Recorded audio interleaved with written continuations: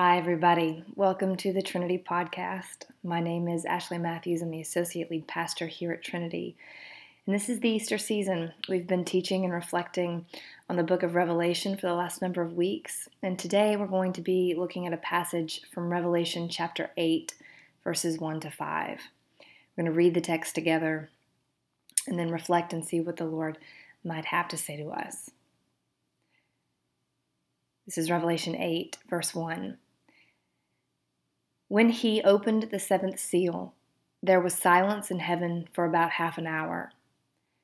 And I saw the 7 angels who stand before God, and 7 trumpets were given to them. Another angel, who had a golden censer, came and stood at the altar. He was given much incense to offer, with the prayers of all God's people, on the golden altar in front of the throne.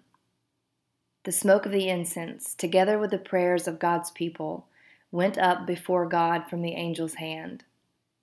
Then the angel took the censer, filled it with fire from the altar, and hurled it on the earth. And there came peals of thunder, rumblings, flashes of lightning, and an earthquake. This is the word of the Lord. Thanks be to God.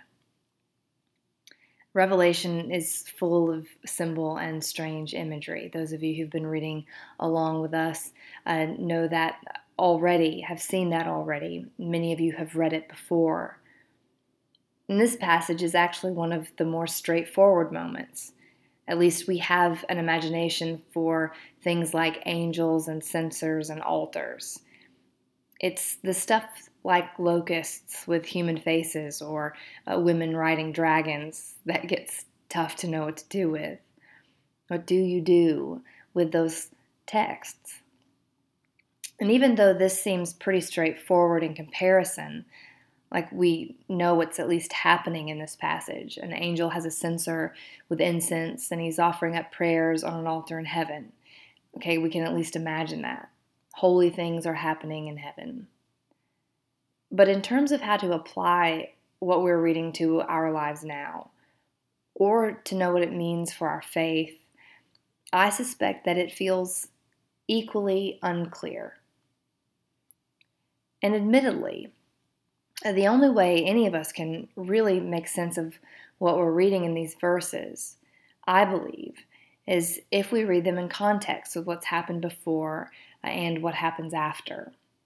You kind of need to know what's going on in the story, or it probably won't mean much to you.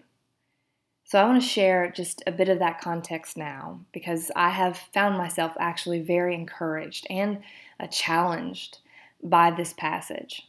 And my hope is that you will be as well.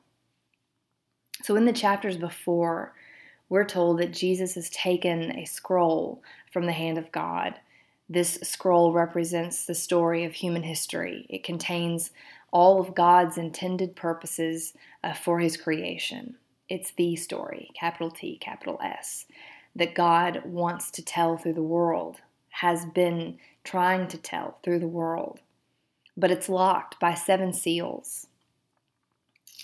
Jesus, however, we learn in chapters 4 and 5, is going to unlock it. He's going to open it up, as it were, open up human history. He's the one, the text is trying to tell us, who can unlock and move forward God's good purposes in the world. And so as Jesus does open these seals, we're told through symbolic imagery what human history looks like from God's perspective. And not surprisingly, it's not great. We're told that it looks like horsemen riding out in rebellion, waging war against the purposes of God. But then there's a pause, and suddenly and unexpectedly we're called away from all the activity on the earth to this scene that we just read in heaven that appears at the beginning of chapter 8. So before the 7th and final seal can be opened to reveal the purposes of God, we pause so that something really important can take place in the heavenlies. In fact, this pause is the 7th seal.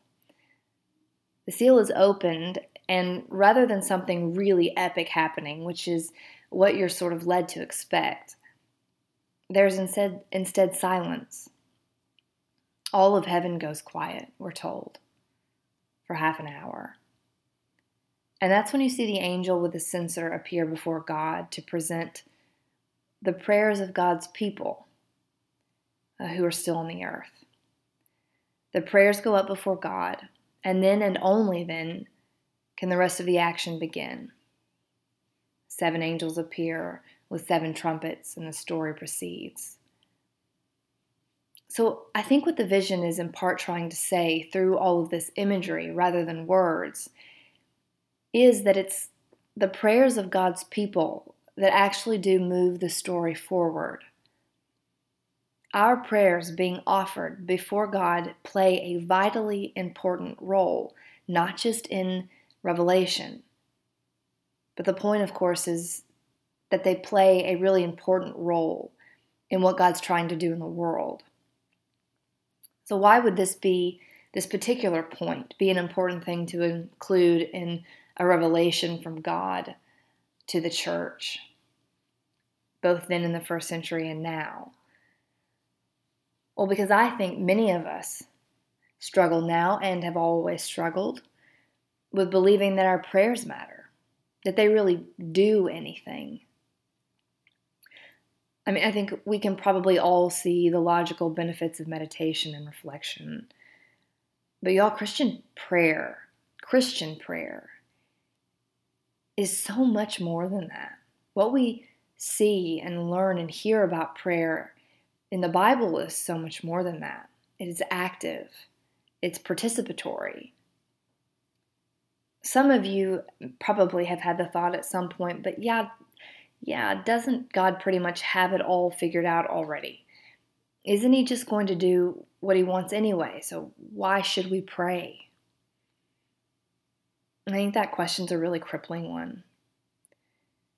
And I think in part that this revelation was given by God to John to combat that very crippling, to encourage the church to pray, to say to them, your prayers do in fact matter more than you can possibly know. One of the most scandalous facts of the Bible is that God has decided to make his power and his work in the world to some degree contingent upon the prayers of his people. So the word to John's readers in the first century was clear. Pray, even when it seems or feels futile. Those prayers are not lost. They're gathered up before God and they are given a vital role to play. And y'all, if that was the message to John and his readers, it is most certainly still the message for us today. So I don't know what it is that maybe you're struggling to pray about. Maybe it's just you're struggling to pray in general. But what if you considered as your Easter practice this week? Choose something or someone you can pray for. Now, I'm not really talking about confession or the should I do this or do that prayer. Jesus taught us to pray, your kingdom come, your will be done, on earth as it is in heaven. So when you look around, where do you see that God's will, his heart, is not being done? What if those were the things this week and maybe for a few weeks throughout the remainder of this season that we chose to pray for? Also praying our prayers of confession and the should I do this or that prayers. But maybe in particular, there's an encouragement in this text to pray for the coming of God's kingdom in our own lives, in our own hearts, but most certainly in the world around us. And from where I sit, it very much seems as if there are a lot of people who could use our prayers. So God bless you.